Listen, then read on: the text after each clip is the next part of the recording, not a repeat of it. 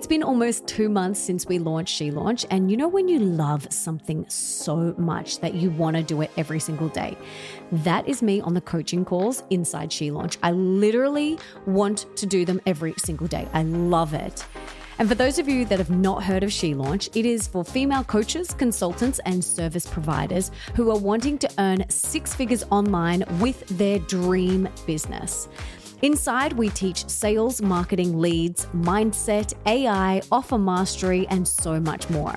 We also have just launched the She Launch CRM. Yep, we have our very own amazing CRM now, which I'm so excited about. Now, I believe this is the best online business and mindset training for female entrepreneurs. But don't take my word for it. Here is what Eilish has to say about it. The community is absolutely incredible as well. That's another thing that I really love about She Launch. Again, I've been in masterminds where the community's been either dead in the water or it's just had a weird vibe. And with She Launch, the community is nurturing, they're really kind to each other, they're so supportive, and you feel like you are part of something really special. So if you are thinking about joining, jump on a call and then see what you think, because I know that you won't be disappointed. And this is what Rita thinks. I have absolutely loved every second of the She Launch program. I cannot explain how deeply transformative it has been for me personally. I am eternally grateful. It is worth every cent, and I would highly recommend it to anybody. And here's what Belinda thinks. Signing up for She Launch is one of the best decisions I ever made. The content is extensive and groundbreaking. Amazing. Melissa and all the team are so supportive, helpful, always there for you, and really loving kindness. Plus, the connections I've made with the ladies that are in the group have been exceptional. We're all a team. We all support each other. If you're going to do something, sign up for She Launch. It's amazing. Babe, I would love and be honored to work with you. All you have to do is head to shelaunch.com for all the details. You have nothing to lose and everything to gain. Head to shelaunch.com and I cannot wait to meet you.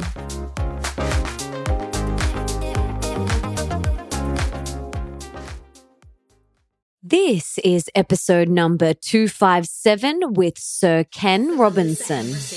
Welcome to the Melissa Ambrosini Show. I'm your host, Melissa, best-selling author of Mastering Your Mean Girl and Open Wide. And I'm here to remind you that love is sexy, healthy is liberating, and wealthy isn't a dirty word. Each week, I'll be getting up close and personal with thought leaders from around the globe, as well as your weekly dose of motivation so that you can create epic change in your own life and become the best version of yourself possible. Are you ready, beautiful? If you want to listen to my episodes one day earlier than they are released anywhere else, you have to download the app Himalaya and follow my show. Himalaya is free, super easy to use, and has every podcast you can think of. I love that you can leave comments under each episode and even create episode playlists. Make sure you check it out today.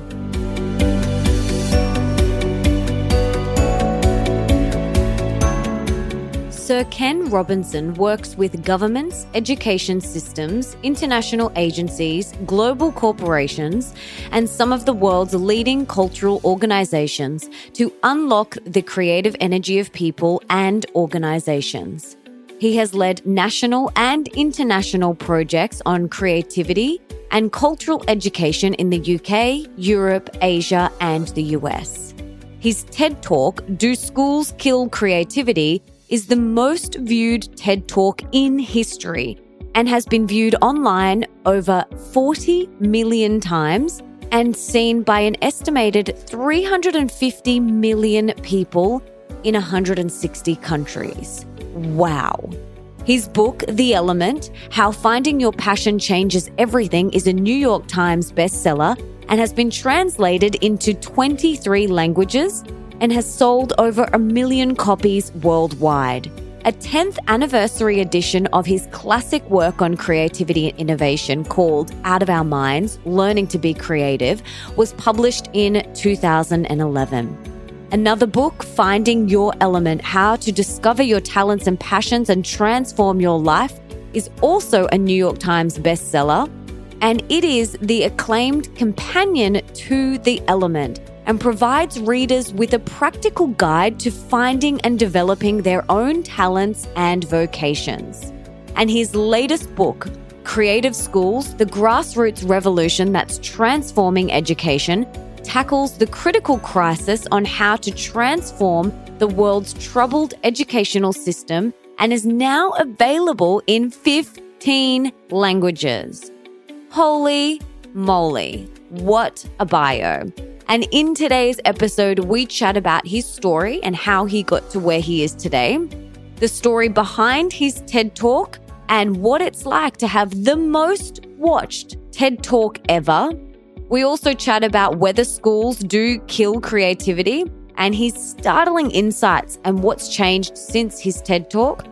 We also chat about what is creativity and why it's so essential to our lives, how to cultivate creativity in your children and yourself. I absolutely loved his ideas here. How to support your children without stifling their creative spark, the truth about our digital habits and how they affect our brains, how play can power up your creativity, sleep, the unexpected ingredient for innovative thinking, how much homework should children get? The answer will definitely surprise you. What he attributes his success to, his number one best relationship tip, plus so much more. And for everything that we mention in today's episode, you can check out in the show notes, and that's over at melissaambrosini.com/257. And before we dive into today's epic conversation, I want to read the review of the week. Yes, I'm so excited. So this week, it's a 5-star review titled Life Changing from Flavia Bazel. And she said, I'm absolutely obsessed with your podcast. It has changed my life and how I see and understand the world. I have a desire for improvements and for becoming the best version of myself. You talk and explain all the questions I have been curious about for many years. I have started the process of healing myself because of your work. I can't wait to continue to grow and learn with you. Much love. Thank you so much, beautiful. I'm so grateful for that honest and heartfelt 5-star review. I truly am. And don't forget that if you want to be the review of the week for next week, all you have to do is head on over to iTunes and leave me that 5-star review right now. If you haven't done it yet, please do it. I would be so grateful. And now, without further ado, let's bring on Sir Ken Robinson.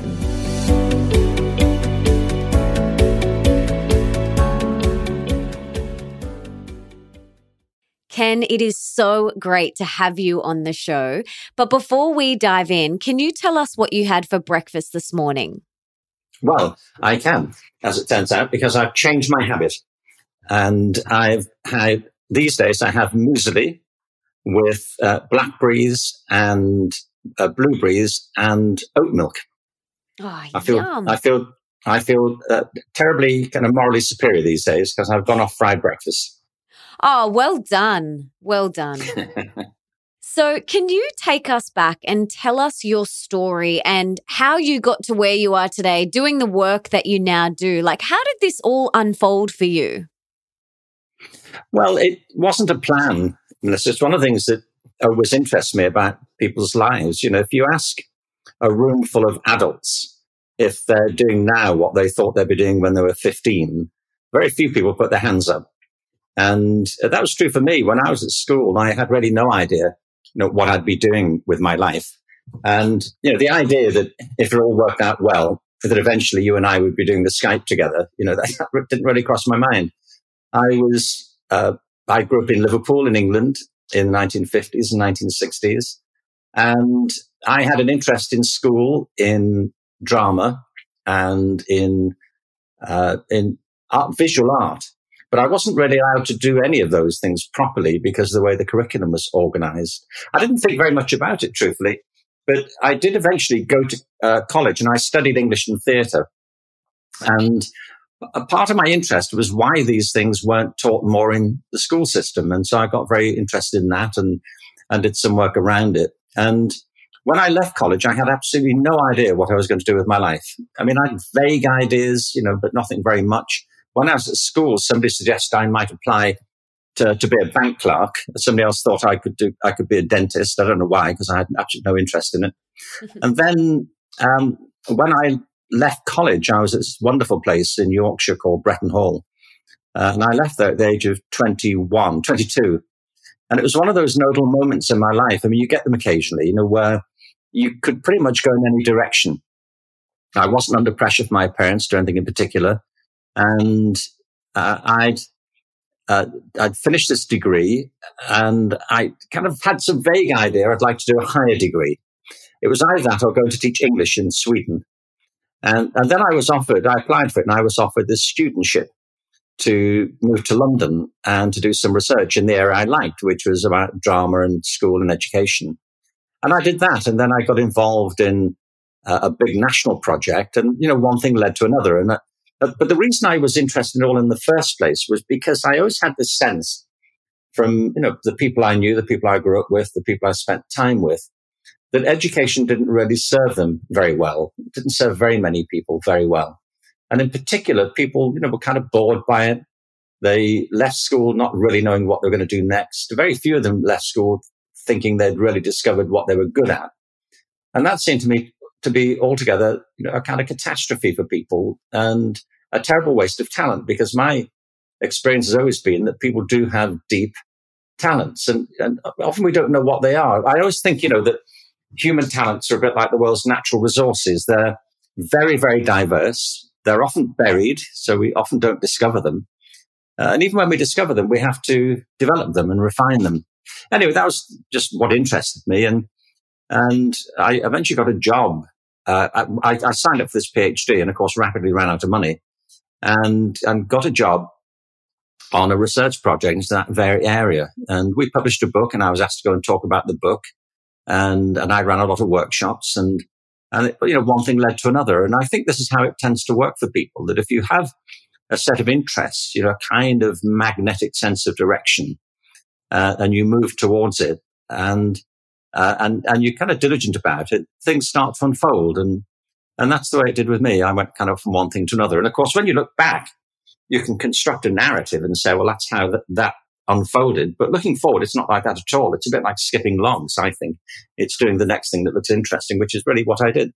Beautiful. And so your TED Talk, Do Schools Kill Creativity, which is how I kind of stumbled across you, it's been viewed around, I think it's 6 million times. Is that correct? It is not correct, Melissa. I shall correct you immediately. It's been viewed about 62 million times. Oh, my goodness. Yeah. Actually, what's interesting about that number, is that, it's the most viewed talk in TED's history.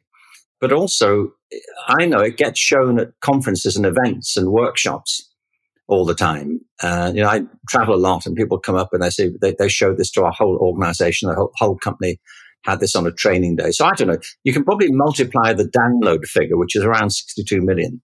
Wow. There's some multiple, maybe 10, to get the actual number of people who've seen it. Yeah. Yeah. It's very interesting, isn't it? It's really spread. I mean, it's not up there with Justin Bieber, or Miley Cyrus, but hey, I don't twerk. Well, I just did my first TEDx talk and it's not out yet. So I'm very excited for that. And I hope mine one day gets 62 million views, but that is amazing. And I think one of the reasons why I was so drawn to it is because, I believe that creativity is so important, and that, when we suppress it, that's when dis-ease and disharmony kind of manifest in our body, and it's life force energy. So I want to hear your thoughts on whether you think schools kill creativity and what we can do about it. So can you talk to that? Yeah, I mean, the title of the talk was given afterwards by TED. I think it's a good title. It's a question. not a statement. And you're right to put it that way. It's do schools kill creativity? Sometimes people say the talk's called Schools Kill Creativity. They don't always, but more often than not, I think they do. It doesn't happen deliberately. I don't think it's an intentional policy, but it's the way it works out because of the way school systems work. I did an interesting thing recently. I was speaking in Canada to an audience of 2,000 people from the energy industries. And the week before, I'd been speaking to a big conference in New York, people from the financial sector. And I asked both of these audiences separately if they found that going to school really helped them discover their interests, their talents, and their passions in life and set them on a direction they knew was right for them. And it was interesting that both audiences just burst out laughing because they thought, well, absolutely not, of course not, And then I asked them, can you remember a teacher in your life who really made a positive difference? And everybody put their hand up. Now, what's interesting to me about that is it illustrates the difference between the system and the people who work in it.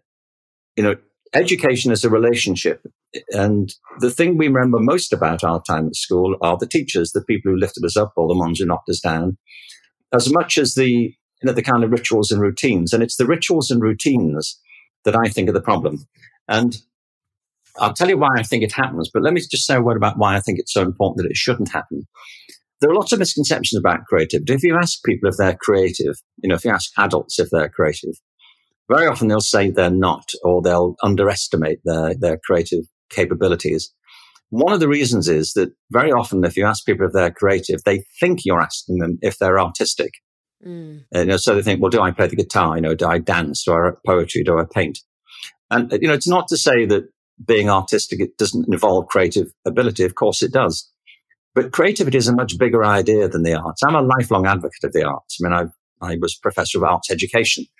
But you can be just as creative in science, in mathematics, in cuisine, in, any area of human activity. And what's important about that is that, as I see it, creativity is one of the defining features of being a human being. There isn't much really when it comes to it that sets us apart from the rest of life on Earth. We're mortal creatures. We depend on what the Earth provides. Our lives are relatively short. In terms of the life of the planet, it's the beat of a wing, really, that each of us spends here. But clearly there's something going on that's different in character between human beings and other creatures on the planet. For example, here we are speaking across oceans on these elaborate technologies that I certainly don't know how they work. You may, but I don't. We have every type of technological paraphernalia, but it's not just that. We have articulate languages. We develop theories, ideas, value systems, beliefs, political systems, economic systems. No other creature comes within, a light year of how human beings have come to be on the planet. We don't live on the Earth the way other creatures do. We live in virtual worlds. We live, within worlds of ideas and theories and cultures and values, as I say, and social networks. And the reason is, if I had to boil it down, is that we are essentially creative. What I mean is that we begin with a very profound power of imagination. Other creatures may have it, but it's much more pronounced and evolved and powerful in human beings. The ability to bring into mind things that aren't present, to anticipate the future, to call to mind things that have happened in the past, to step outside the present and to hypothesize. We do it all the time. We fantasize. We think of alternative possibilities. It's just natural to us. It's kind of bread and butter to the way our minds work. Creativity comes from that. It's not quite the same thing. Creativity is putting your imagination to work. It's applying it and doing something practical. This podcast, this whole series, all the work that you do, began as just an idea that you had, a kind of conception that this could happen. But then, from the idea, wherever that occurred to you, to what you're doing, to have this whole paraphernalia of the podcast, to have it established, to have an audience, to have the technical know-how, to have brought it all together, that's a continuous process of creativity, of bringing things together and making something happen that hadn't happened before, putting your idea into practice. And what we all know is that from the original idea to what eventually comes out, it can be quite a journey. And what eventually turns out may not be quite what people had in mind. It's true if you're composing music or developing a mathematical theory. but it's how human culture works. We are driven by our capacity to have ideas and to put them into practice and to work them into practice in some ways.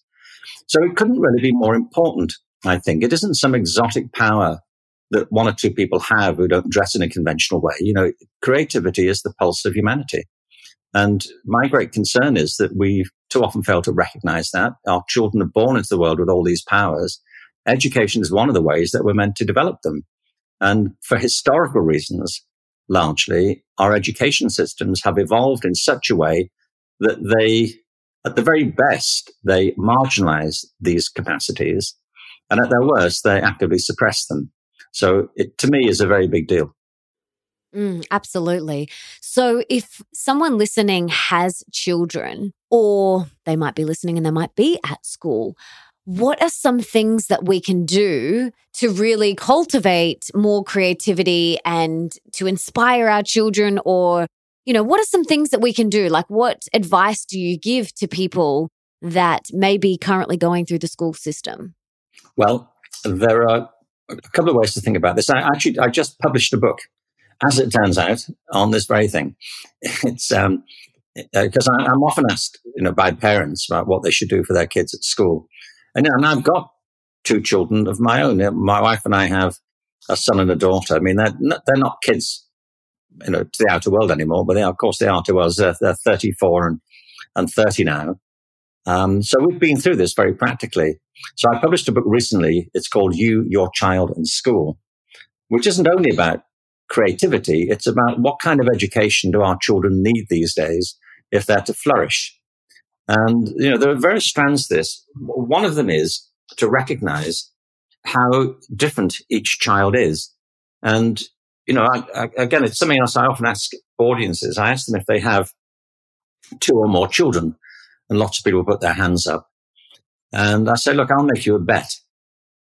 And I will win the bet. And I do win the bet, because it can't be lost. I say, I bet you, if you have two or more children, I bet you they're completely different from each other.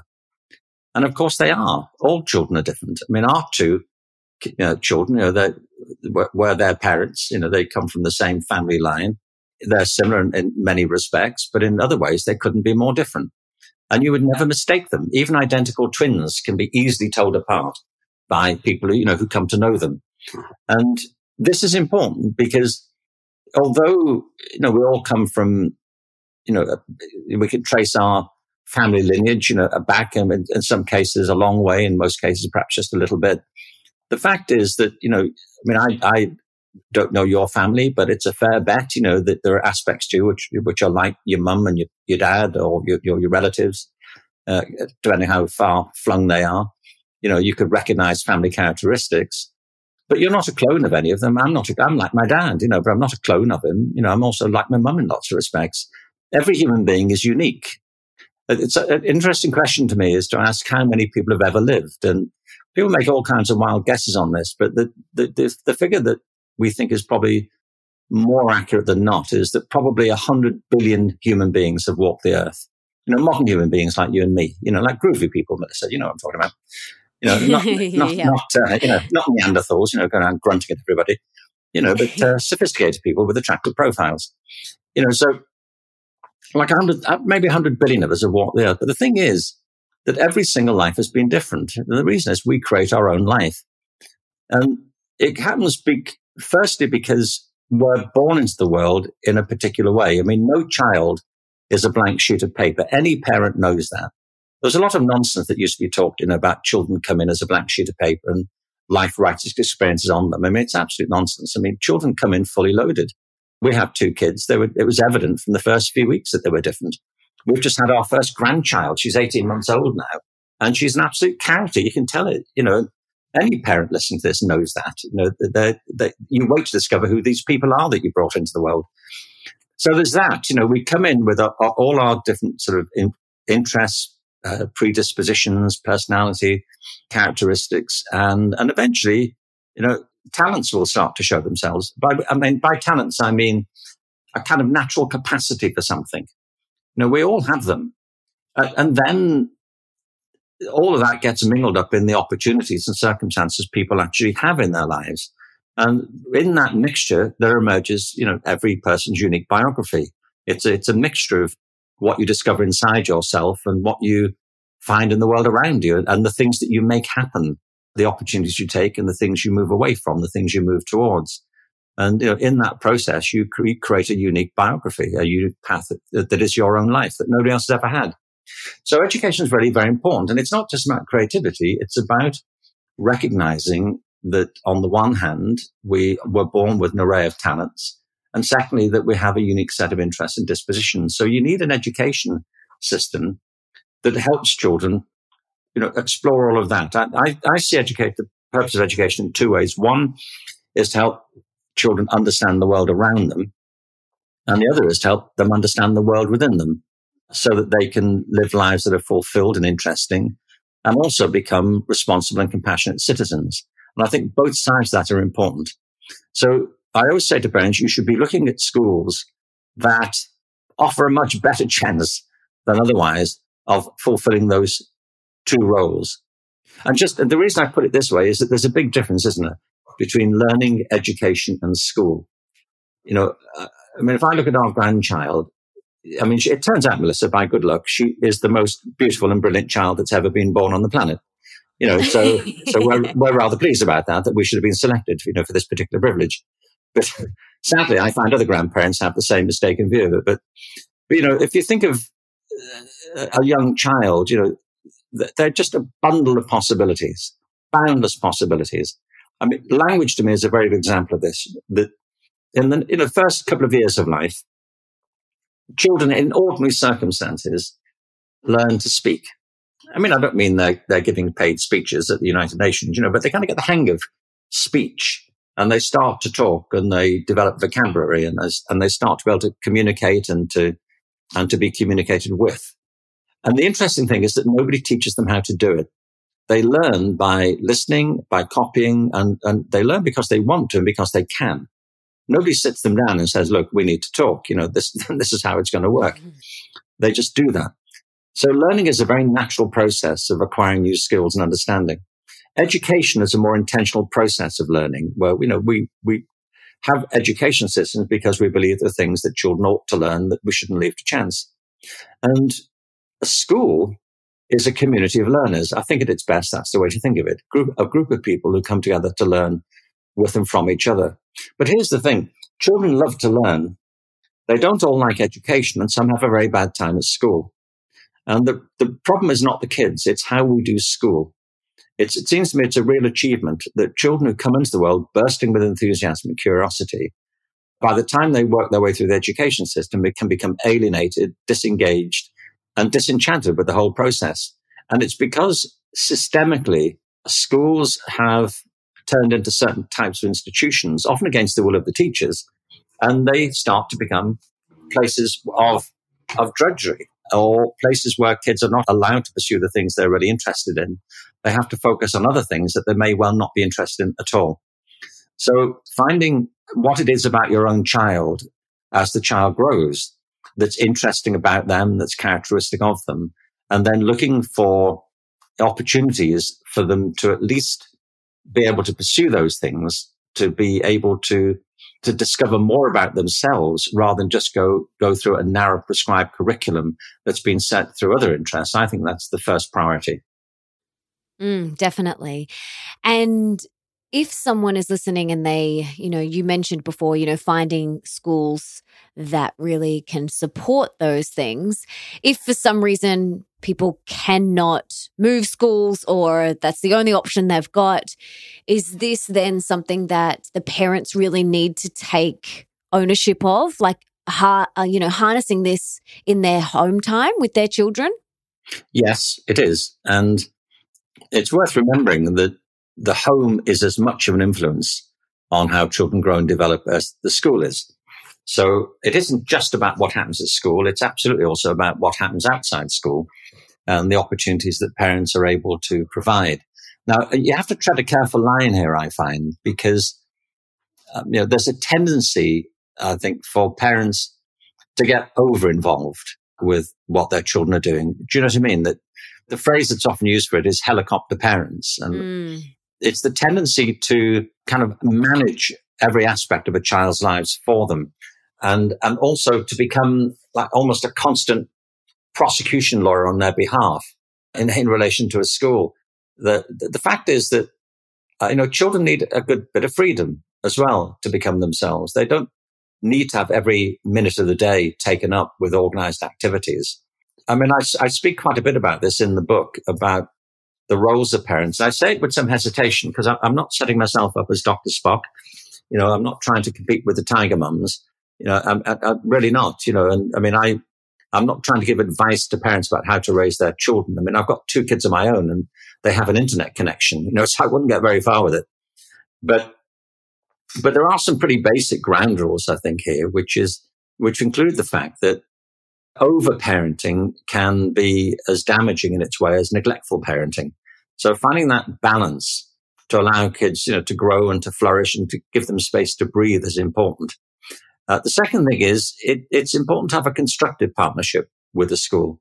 You're right. I mean, a lot of parents may find that there's only one option, which is to send their children to the local school. And the local school may be great, by the way. There are fantastic schools out there. I'm not saying otherwise. But if the local school isn't all that you want it to be, and let me just qualify that. I think part of what's important here is for parents to, as I say, to think through what it is they want school and their children's education to provide. And I think there are a lot of misconceptions about that. We might come back to it. But if there are areas where you feel the school could be providing differently for your child, then it's important, I think, to have a constructive relationship with them. And there are lots of ways of doing that. One is to become, more actively engaged in conversations with the school, beyond the annual parents' evening, which tends to be a bit of a trial for everybody. Having a more regular contact can be important. It can involve becoming more directly engaged with the life of the school. I mean, a lot of schools welcome parents getting involved and being part of the culture and contributing. If you are so inclined and have the time, there are opportunities for parents to become involved in the governance of schools.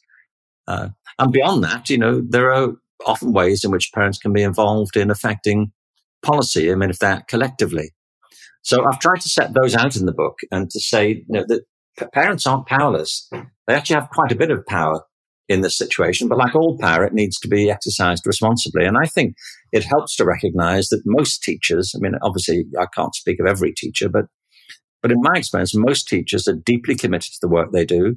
They do it with a sense of passion and commitment and a vocational interest in the well-being of their kids. And they want to do well by the children. They're not looking to do otherwise.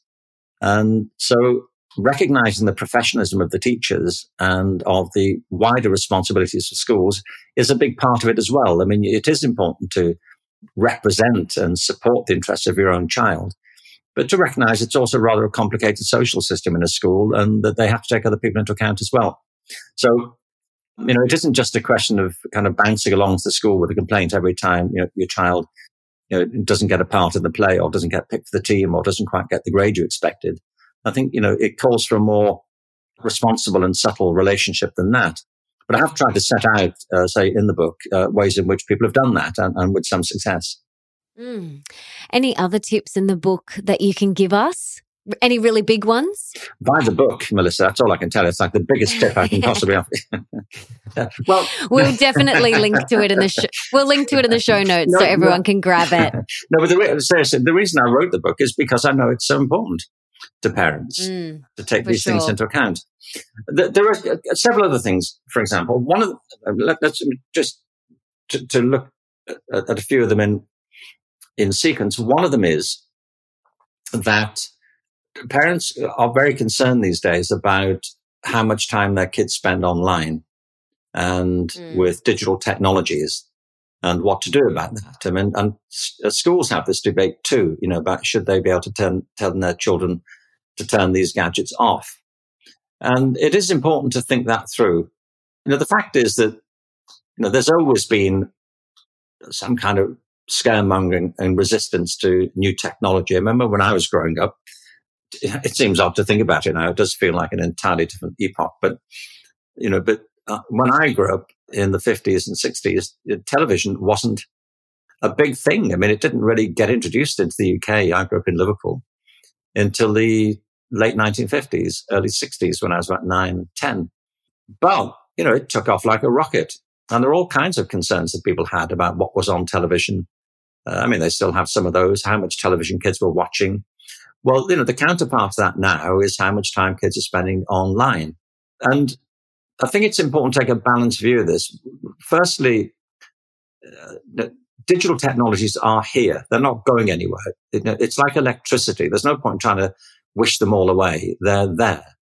And they have tremendous benefits in terms of learning and education. It's an extraordinary bounty that we have access pretty much to any sort of material, visually, verbally, graphically, books. We're talking now over digital technologies, and they are extraordinary in what they've made available to us. And clearly they have massive potential for good and in education, not least. There is also a downside, which is that the technologies themselves, the gadgets, are not really the point. The gadgets will just get better. What lies behind them is this entire world of commerce, of advertising, people trying to seek advantage, people promoting ideas, some people being predatory. It's like any mass medium. And it behoves parents, I think, to recognize that along with all the benefits, there are actual certain palpable dangers on the internet, just in itself. There are people out there with poor intentions. And in just the same way that you wouldn't willingly say to your 8-year-old child, if they said, look, I just want to wander off on my own tonight down this dark alley, are you okay with that? And you'd say, well, of course, darling, go and be free. Or they want to run onto the freeway, you grab them and you take care of them. And I think parents are properly informed by instincts here to protect their kids from what could be, real sources of harm on the internet. We know, for example, an awful lot of young children are tremendously bothered and stressed by online bullying. And bullying is, again, I doubt we're not going to wish it away. Schools who are responsible have proper policies about this. They explain issues to kids. They deal with it sensibly. They have sanctions where it becomes a problem, and so they should. But online bullying is a different character altogether, because it can be done anonymously, it can be done viciously, and it not only can be, it is. And we know all kinds of children are being subjected to it, not only on Facebook, but on other platforms as well. So, it's certainly right and proper that parents are vigilant around that, just as schools ought to be, because it's a source of harm that we want to protect our children from, and so we should.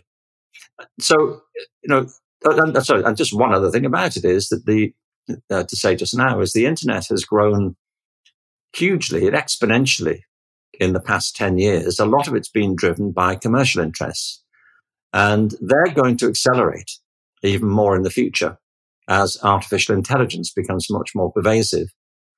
The top companies now in the Fortune 500, include Google and Apple and Facebook and so on. And they're sometimes described as technology companies. They're really not. They're data companies. These are companies that are mining our information every day. Every time you go online, everything you do is being tracked. Every app that's downloaded is gathering information about your patterns of use, the things you like, the things you're showing an interest in, and all that's being bundled up and sold to advertisers. And, everyone who downloads an app, you get 18 pages of 7-font terms and conditions, and nobody bothers reading it. You scroll to the end and you say, yes, I accept it. But if you were to read it, I think you'd be amazed. You probably found you've sold part of your internal organs without knowing about it.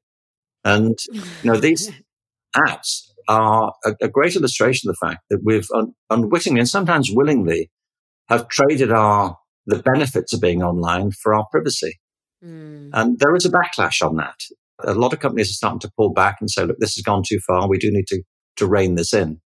So I'm just saying in short that there are huge benefits from the digital technologies and programs that we now have available. I think of Wikipedia as a wonderful example. It's the most extensive, elaborate, sophisticated, and populist-based repository of human knowledge there's ever been. It's developed continuously by hundreds of groups volunteering all around the world across every age, every culture, and every kind of political and religious background. And it's a self-regulating database, which of course it gets it wrong sometimes, but then people move in rapidly to correct and to edit. So, that's a fantastic benefit and boon. There are all sorts of other benefits that come out of the internet, but there's a downside, and I think parents ought to take care of that.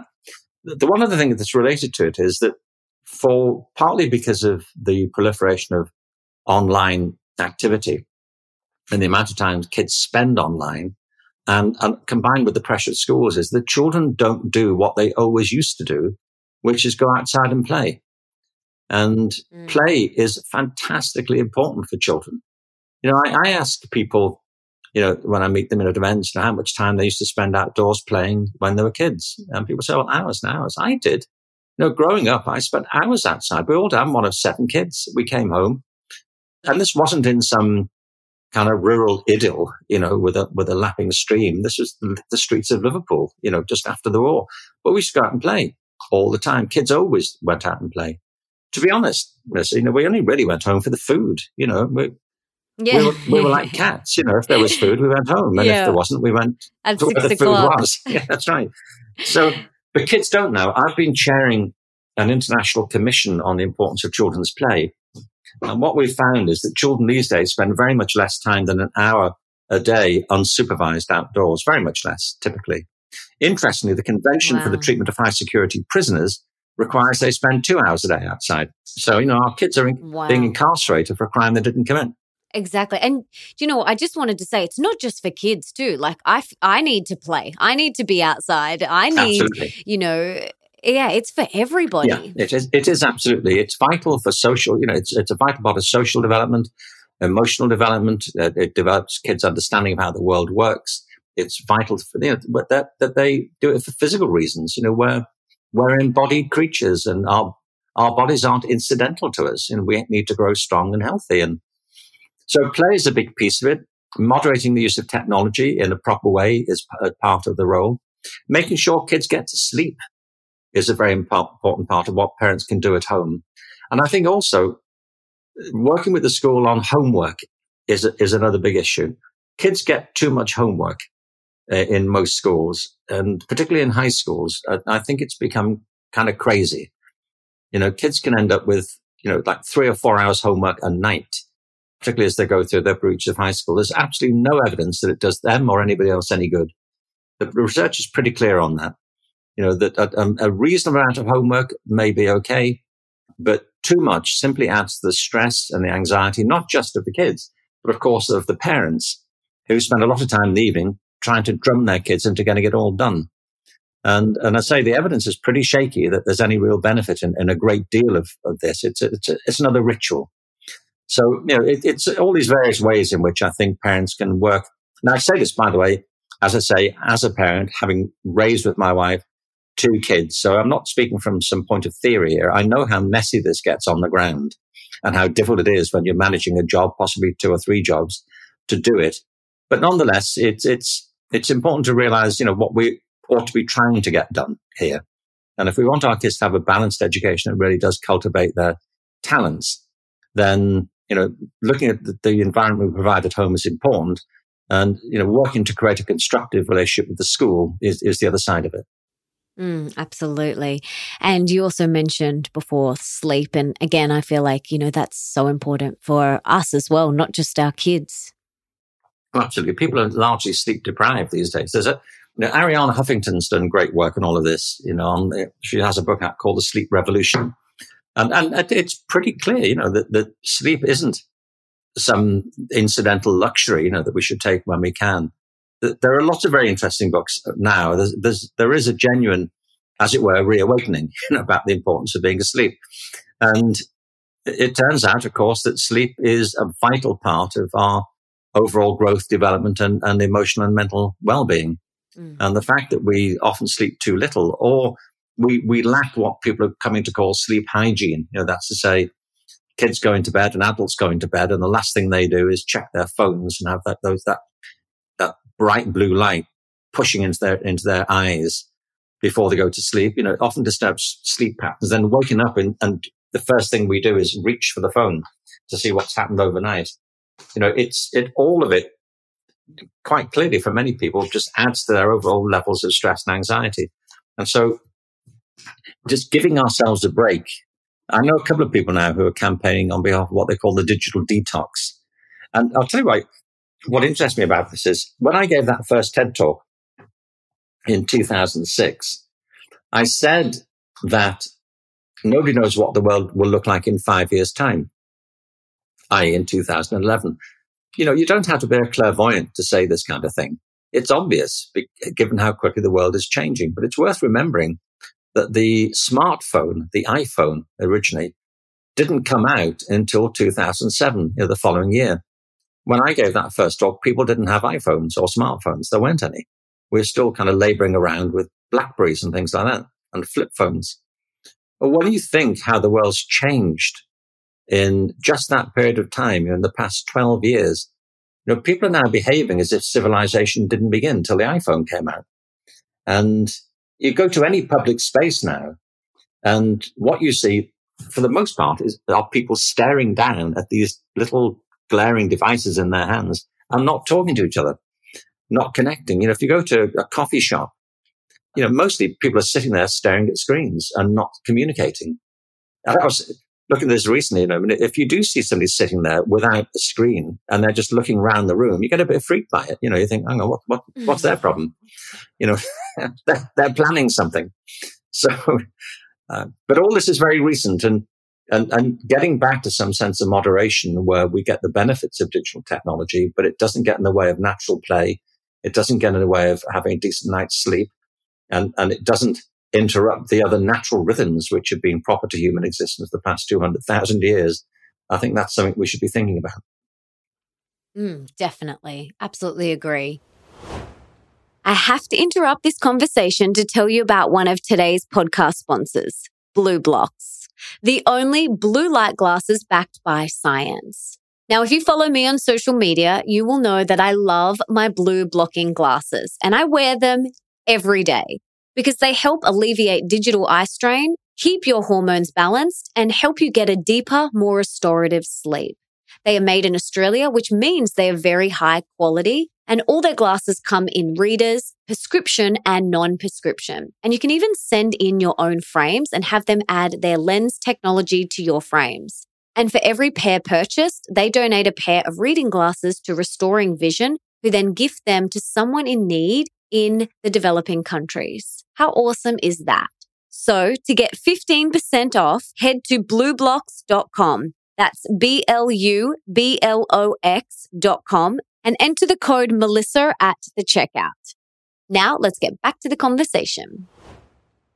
Now, I'd love to hear from you. I know everyone's definition of success is different and it's individual to them, but what do you attribute your success to? You've seen the photographs, Melissa. What can I tell you? You know, I mean, you wouldn't be asking this question if this was a video conference. Let's think. Well, I'd never think about success really, honestly. I'm not just saying that. I mean, I don't think, you know, have I been a great success? I suppose, you know, by some standards, you would say yes. I mean, but the measure for me is that I have, in my life, I've been doing things which I feel have been in some way important, not just to me, but to other people. And I think that there's a general principle here, really, and I think it's pretty well established, that fulfillment is and well-being are more helpful concepts than happiness. You know, if you ask most people what they want in their lives, they might, as a reflex, say, "No, I want to be happy." You say, "What do you want for your kids?" "You know, I want them to be happy." And there is, quite rightly now, and I'm delighted to see it, a big movement, as you know, in positive psychology. I mean, for years and years, most of the literature on psychology and psychiatry was about the problems of emotional disorders, you know, the disruptive effects of emotional difficulties, and what people have sometimes referred to as negative emotions, you know, like depression and despair and anxiety. and stress. And, certainly they are, as it were, very upsetting things to have to deal with. But emotions aren't all negative. On the contrary, human life's been impelled by positive emotions, by love, aspiration, compassion, empathy, joy, and feelings of well-being. And it's only latterly, really, now that the psychological, movement, the professions of psychology and related areas have come to recognize that we should be talking as much about the positive side of feelings and emotions as much as about what are sometimes seen as the negative effects. But when people say they want to be happy, the difficulty with it is that happiness in itself can be a fleeting thing. It's like a moment of exhilaration. It's like laughter. It's in the moment and it can be great, but it's a fleeting thing very often. If you see people laughing, and I love that, when I work with audiences, I love to see people are laughing and enjoying it and engaging with it. But if you saw somebody walking along the street just continuously laughing and it went on for days, you'd start to worry about them, wouldn't you? Like if your partner just came in laughing and woke up laughing, you think, look, I think we need to have a chat if you just shut up for a minute. So, there are these kind of moments of exhilaration, but fulfillment and well-being are broader concepts. They're to do with having a purpose in your life, having a sense of meaning, having a sense of service in a way. And I think all the evidence is not just recent research, but the evidence of ancient wisdom and of ancient teachings and techniques of mindfulness is that, happiness isn't just something that we find inside of us. It's something that we, or well-being and fulfillment is something that comes about when we feel that we're connecting with others and being of service to them, that it comes from our connections, not from being solipsistic. And sometimes, the search for happiness ends up being very self-centered, whereas the experience of fulfillment, more often than not, comes from feeling that you're being of value to other people as well. And the part of, if I try and weigh up what I think I've amounted to, I get a lot of feedback from people who tell me that, and it's not just people telling me, I can see it, that the work that I've become interested in over a very long time and tried to promote is rooted in helping other people create the conditions for the well-being of themselves and of their children. That's why I get so concerned about how systems of education tend to miscarry so badly very often. There's that. And the other side of it is, I have, relationships with people that I value, and, I have a big extended family of siblings and we all get on and love each other. And my parents are sadly gone, but we have, my wife and I have been together for 40 odd years now. Can you blame her, Melissa? I think not. That's beautiful. But we have, we met, at 1977 at an event that we were together, and we've been together ever since. And we've got 2 great kids, and a grandchild, and, we all love each other. And that's, it's all of that. And the reason I put all those things in front is I think very often we've also managed, by the way, to eat and feed each other along the way and to have breaks. And, we these days, we have a nice house, but Terry and I for years didn't have much money. Neither of us are doing what we do for the money. If we'd wanted to make money early on, we wouldn't be doing this, would we? But we did it because we're just impelled to do it. And there is a big difference. I did a book. I'm not just plugging books, by the way, but as I'm here, I may as well plug this book, man. I did a book a few years ago called The Element, How Finding Your Passion Changes Everything. And it's about how, very many people do things in their lives they don't really care for. They don't get much pleasure from it, much fulfillment. They just kind of get through the week. But I also meet people who just love what they do and they live for it and they couldn't really imagine doing anything else. So it doesn't have to be a lifelong thing, but but they feel they're at their most authentic. It's where they come alive, where they feel most present when they're doing whatever it happens to be. It could be raising a family. It could be, being a veterinarian. It could be being a writer. It could be a mathematician. It could be being an athlete. It could be anything. And the book covers a whole range of different occupations, professions, activities. And if you can think of any single activity, somebody, by the way, will derive huge fulfillment from doing it, and other people couldn't bear to do it for more than 5 minutes. And what it points to is that there's a difference between physical energy and spiritual energy. I don't mean spiritual in the religious sense. I don't not, but I mean it in the sense of which you're in high spirits or low spirits. And, if you do something that you don't care for, you could be physically fine, but spiritually on the ground.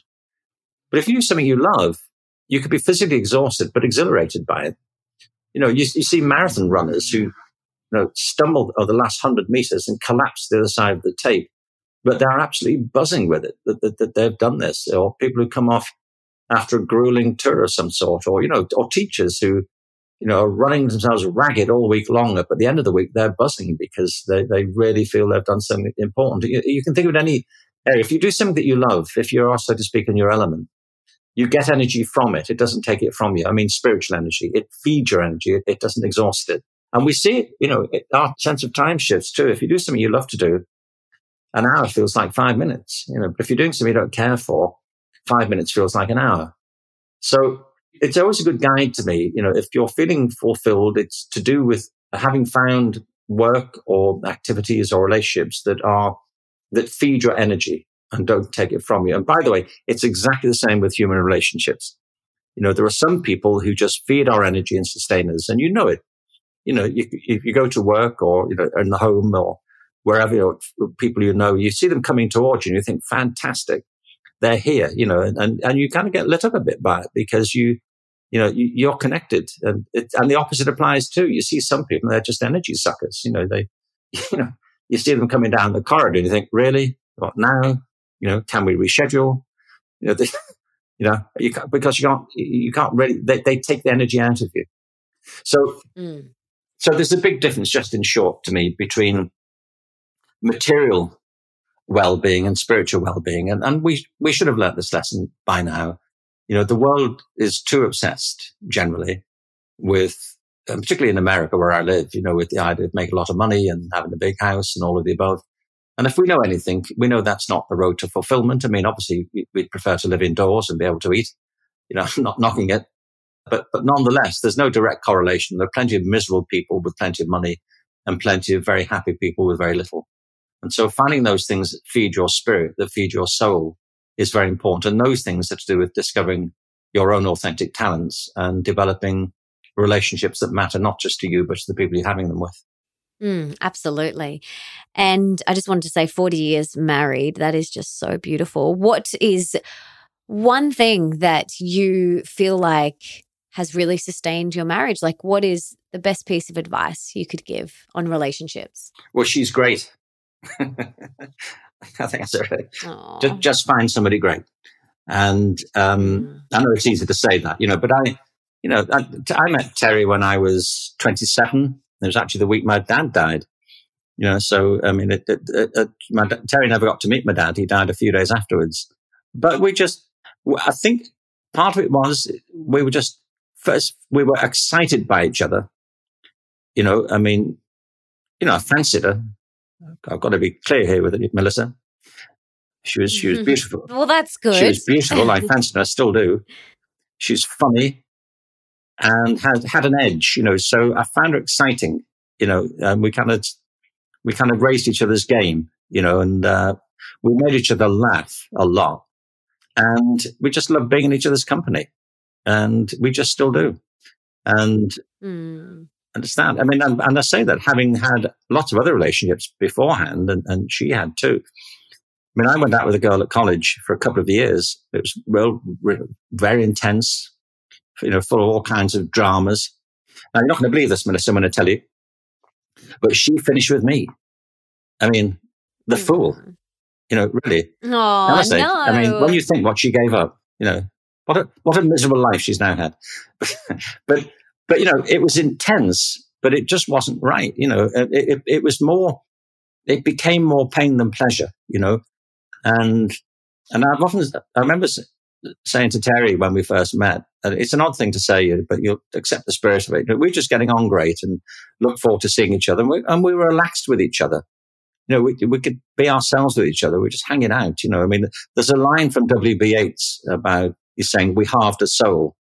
And Terry's a great fan of W.B. Yeats, the writer. And we feel like that. We just felt like we're meant to be together. And I remember when we were first sort of in that kind of, relationships go through phases. There's the big romantic phase, all being well to start with. It was lots of attraction. And, but over 40 years, things evolve. You have families, you have kids, responsibilities, jobs, financial crises, God knows what, moving countries. It's not like it's all plain sailing, but we've also been able to tell each other what we think and to fall out when we had to and put it back together, when we knew we wanted to. And I just don't think we've ever really doubted it. But the thing is that I think the key to it is that we have always tried, we've made a point of it. We've made a point of being honest with each other and of talking about things. I don't mean endlessly, but if there's a problem, we try and figure it out and talk it through. And I don't mean it always happens seamlessly. I mean, sometimes I'll go quiet for days about something, like you do, I sit on my rock. And we have different styles. I mean, Terry's very good. If we have a row, she'll blow up and say what she's got to say. And I tend to implode and get round to saying it eventually. But I remember when we first started going out, I said to her, as it was obvious this relationship was coming together, I said, do you mind, can we agree not to discuss our relationship? And she said, what do you mean? I said, honestly, I've just come through a series of them. I said, my experience of it is, I have to be careful how I put this, but I meant it. I said, my experience is that, there's an inverse relationship to how much time you spend discussing your relationship and how long it's going to last. If your relationship is just discussing it, like, where are we going?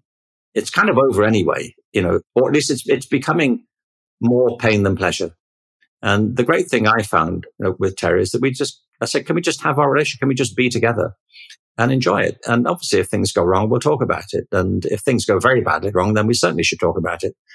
But, it's certainly in my 20s, and I find it still with people of that age, there's a terrible tendency to see relationships as a kind of soap opera, a kind of constant, like, where are we going with this? What's happening with us? Maybe it's just in Los Angeles here, but people spend an awful lot of time analyzing the ins and outs of their relationships when actually probably, sooner or later, you've got to face up the fact that this just may not be the right relationship.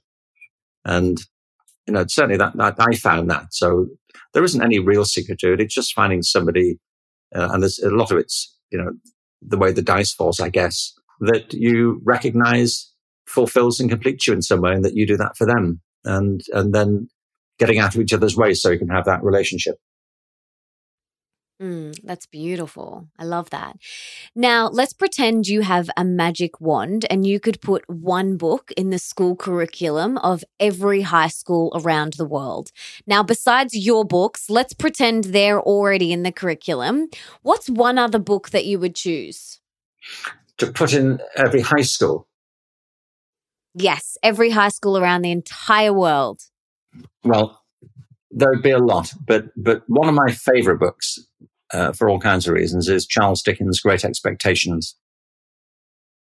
And the reason for it is, I mean, there's lots of non-fiction books I think people should read. I mean, I think Harari's book, Sapiens, is I think it's a very important book for people to look at. And he wrote another one. It's called, I think, 20 Lessons for the, actually, I've got it here on my desk now at the moment. It's called 21 Lessons for the 21st Century. I like those kind of overview synoptic books. And I think his is a very good book. And I'd certainly urge all kids in high school to read Sapiens. It gives you a great sense of perspective on the kind of arc of human evolution. There's a whole movement now called Big History. And that's a very important contribution to it. But in terms of fiction, I mean, obviously there are all sorts of wonderful books out there, but I mentioned Great Expectations because it had a big impact on me when I was a kid. I identified strongly with Pip in the book and his relationship with Estella. But, Dickens just had such a wonderful gift for language. I mean, it's worth reading the book just for that, for his artistry as a writer, but also for his observations of people and their foibles. I mean, it's to some extent, it's a series of caricatures, but like all good caricatures, they reveal a deeper truth. And he presents in all of his books this gallery of human foibles, which of course are no different for the couple of 100 years that have elapsed, since, well, I mean, that one came out at the end of the 1900s. So, less than 120 odd years, these foibles have not disappeared in that short span of time, even though the technologies have improved. We're still subject to all the same human frailties and intrigues. And I love the idea of great expectations. One of my abiding arguments is that we are not victims of our own biographies. As George Kelly, the great psychologist, once put it, nobody needs to be painted into a corner by their own biography. That it's the history of human life that people have recreated their lives by thinking differently about them. In the end, it's not what happens to you, it's what you make of what happens to you. And if we can be borne along on the energy of our own creative visions, and we can bring about enormous changes in our own lives and the lives of other people. And it is, in the end, it's that keeps human culture moving forward. We don't live in the world just as we find it. We create it and we recreate it, and we can remake it if we have the vision, the determination, and the attitude to do that. And the book is about his transition from being a labouring boy in his stepfather's forge, on the outskirts of London, into what was then high society in the centre of London, because of a set of circumstances that elevated him and the opportunities that he took. And it's also a tale of love and love lost. So I always find it a very compelling book. And I think I read it particularly enthusiastically as a teenager, because it sort of spoke to a lot of feelings that you start to have in your teens. So I think it would be a good book for most people to have in high school and at least spend an hour or two looking at it. Yeah, and we'll link to that as well as all of your amazing books in the show notes. Now I've got 3 rapid fire questions for you. Are you ready? Mm-hmm. What's one thing that we can do today for our health? Get up and get out. Yeah. Move around. Yes. I think it's very important. We tend to forget, and I'm a bad example of this at the moment, because I'm sitting here writing another book, which is why I'm delighted to be talking to you, so I don't have to do that, Melissa. We tend to forget, that our minds and our brains don't exist just between our ears. That our intelligence is distributed throughout our entire bodies. We think as we do, we feel as we do, because we're built the way we are. And our intelligence is the sum total of how our whole organism works. And we know, if you're feeling depressed, get out and do something. Don't sit and stew in it. If you're feeling down, getting your body moving it's one of the reasons I gave a talk a little while ago about why dance is as important as mathematics in schools. And it is in every way. And recognizing we are embodied creatures and not just brains on a stick is very important. So if you do nothing else today, get up and move and go and do something. Yes, I love that. Totally agree. What's one thing that we can do for more wealth in our life? So more abundance in all the areas of our life.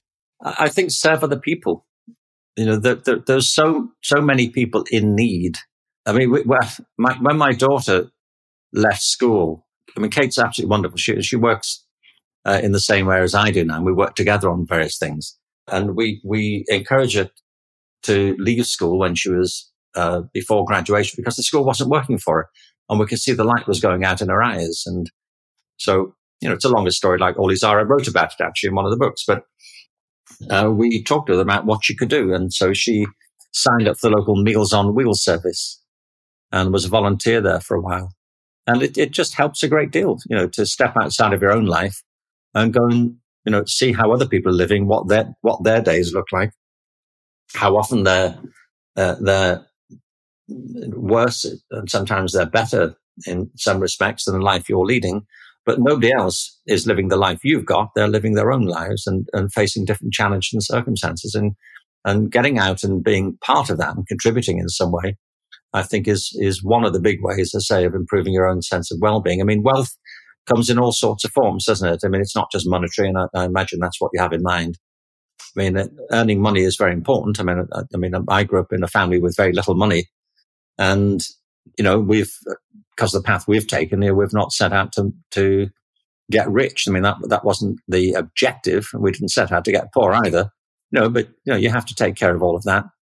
But yes, I think one of the ways to increase that is to get more engaged in the world around you. It's why I think the word commonwealth is such a good one. Yes, love that. Love that so much. And what's one thing we can do for more love in our life? I'm a great fan of the Beatles. I grew up in Liverpool in the 50s and 60s. So the Beatles, for my generation especially, and I think more particularly for those of us who grew up in Liverpool, have a very powerful resonance. It's hard to recapture. I mean, people love them now still for the kind of range and depth and beauty and complexity of the music they produced under extraordinary pressures. But at the time, everything they did was brand new. Everything they did was an innovation, from the haircuts to the clothes they wore to the songs they wrote to the album designs and covers, to everything. They just kept continuously breaking new ground. So we're in a constant state of apprehension. When a Beatles single came out, it was a national event. So, one of their final albums was Abbey Road. And most of the songs that they wrote, most of them are about love in its various forms. Their conception of it evolves over time, but it's all about love. That's one of the things I love about them, that they set out to do nothing but good. And I think they largely succeeded in it. They did that famous song, All You Need Is Love. And it sounds like a cliche, but of course it turns out it was true. And pretty much every philosopher and every poet comes back to that and recognizes the fundamental truth of it. But at the end of Abbey Road, the very last line of it is, and in the end, the love you take is equal to the love you make. That just, I think, resonates very strongly. Mm. You get what you give out. And if you treat people properly, if you're generous hearted towards other people, if you make an effort to see the world from their point of view, if you approach the world in that way, you're much more likely to get it back. It gets repaid with interest. Just as we speak, I was watching last night, there's a current court case here in America of an off-duty policewoman who accidentally, when she returned home to her apartment building, she went to the wrong apartment. She was distracted. She was texting somebody, and she got the elevator to the floor above hers and went into the room above hers, which in many respects was identical. You can read about it just now. But she went in, and there was a guy in there sitting on the sofa watching television, and she thought she was in her apartment. She wasn't. And it turns, of course, there were some differences, and that the court case hinged around this. But this young African-American guy, she's an off-duty policeman. She pulled her gun on him. He jumped up. There was some kind of altercation. She wanted to know what he was doing in her apartment. And he obviously protested that he wasn't. We don't know exactly what happened in the room, but the upshot was that she shot him and killed him. Oh, wow. And it's been a big case here in America for the past number of months, particularly as he was an African-American and she was a white policewoman. So, it's raised all sorts of issues in the Black Lives Matter, etc., quite properly. So the court case has just concluded. She's been found guilty of murder and sentenced to 10 years in prison. Family's traumatized, and there have been, impact statements from the family members. But what really caught the news last night is that the victim's brother, his younger brother, a few years younger, took the stand to say what he had to say about this. And, this woman has been vilified, and, her life is destroyed along with everybody else's, and she's heading for jail. And one by one, people have said, just what an awful thing this has been. And she's come in for a lot of very vicious criticism. And clearly there are a lot of very big questions around why this happened and how it happened and the tragedy that unfolded. But what really has caught people's attention is last night, this young guy is in his early 20s, stood up, and he said that he forgave her. He said, you will never be able to replace my brother. We'll never be able to repair the loss to our family, but I recognize your pain. And he said, I want to say that I forgive you, and I offer you my love. And I hope you find peace in your life. And he talked about his own religious calling and talked for a few minutes about it. And then he turned to the judge and he said, Your Honor, would I have your permission to give her a hug? And she said yes. And so he crossed the courtroom. The judge was in tears, and the accused came out, from where she was being kept, at the prosecution desk, defense desk, and they hugged each other for about 3 minutes. Wow. And it's the most extraordinary demonstration of compassion that you can imagine. He's lost his brother, but he recognizes the agony that she's now in, and that his agony won't be eased by adding to hers. And what's happened has happened, and everyone has to do something about it now and move on. And he said, I hope you find your peace, and I love you. Wow. You'd like to think you had that amount of compassion in you, wouldn't you? Oh my goodness. Yeah. Wow, that's really beautiful. But, that has resonated with very many people and changed the script for a lot of people. And so I say that idea that in the end, the love you take is equal to love you make, is more than a slogan. Absolutely. Thank you for sharing that story. And thank you for sharing with us so beautifully and openly and honestly today. It's been such a beautiful time just connecting and listening to you. It's been so beautiful, and I'm so grateful for all the work that you do. And I'm a massive believer in service as well. And I want to know what I personally and the listeners can do to serve you today. How can we serve you? Well, the work we're trying to do is to improve and enhance the quality of children's experiences, that particularly in schools. Nelson Mandela once said that there is no greater revelation of the soul of a society than how it treats its children. And what I'm really been trying to do, I realized when I read that, is to encourage us all to do a bit more soul searching when it comes to the systems of education we put our children through, which take up 12 years of their lives at the very least. So we're promoting now, we're about to launch a global platform to encourage innovation and change in schools, to support schools who want to do it and to encourage others who feel they could. And I believe we're pushing at an open door here, because I travel a lot and I work a lot with groups around the world. And I know that teachers are on this agenda too. It's not as if I feel that we're confronting the teaching profession. I think the teaching profession is as disaffected and alienated by particularly this system of testing and standardization that's afflicted so many school systems. So we're launching this platform and a campaign. It's called Boundless, to be coming out online quite soon, early in the new year. And I just encourage people, if you're interested and engaged, then sign up and be in touch, because I think that's how we create a movement, and it's the movement that will lead to the change. Absolutely. Ken, this has been so beautiful. Thank you so much for your time today. Thank you for all the incredible work that you do in the world.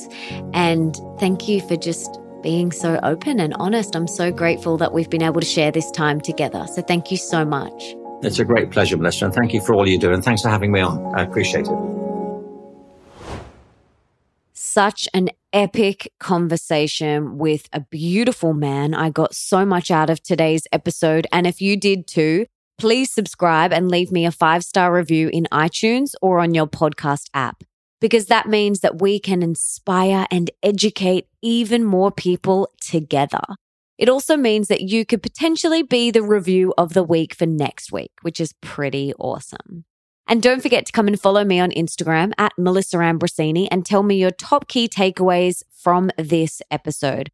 I absolutely love reading what you guys get from the show, so please share them with me. It fully lights me up. And for everything that we mentioned in today's episode, you can check out in the show notes. And that's over at melissaambrosini.com/257. And you can also listen to all my other episodes there too. And before I go, I just wanted to thank you so much for being here, for wanting to be the best, the healthiest, and the happiest version of yourself, and for showing up today for you. You rock. Now, if there's someone in your life that you can think of that would really benefit from this particular episode, please be an angel and share it with them right now. You can take a screenshot, share it on your social media, email it to them, text it to them, do whatever you've got to do to get this in their ears. And until next time, my darling, don't forget that love is sexy, healthy is liberating, and wealthy isn't a dirty word.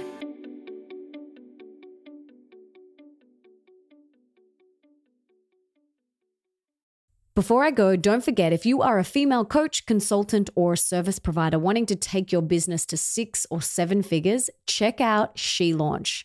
All you have to do is head to shelaunch.com, watch the free training on that page, and book in your free call. That's shelaunch.com. Head there right now, and I cannot wait to meet and work with you and take you and your business to the stars.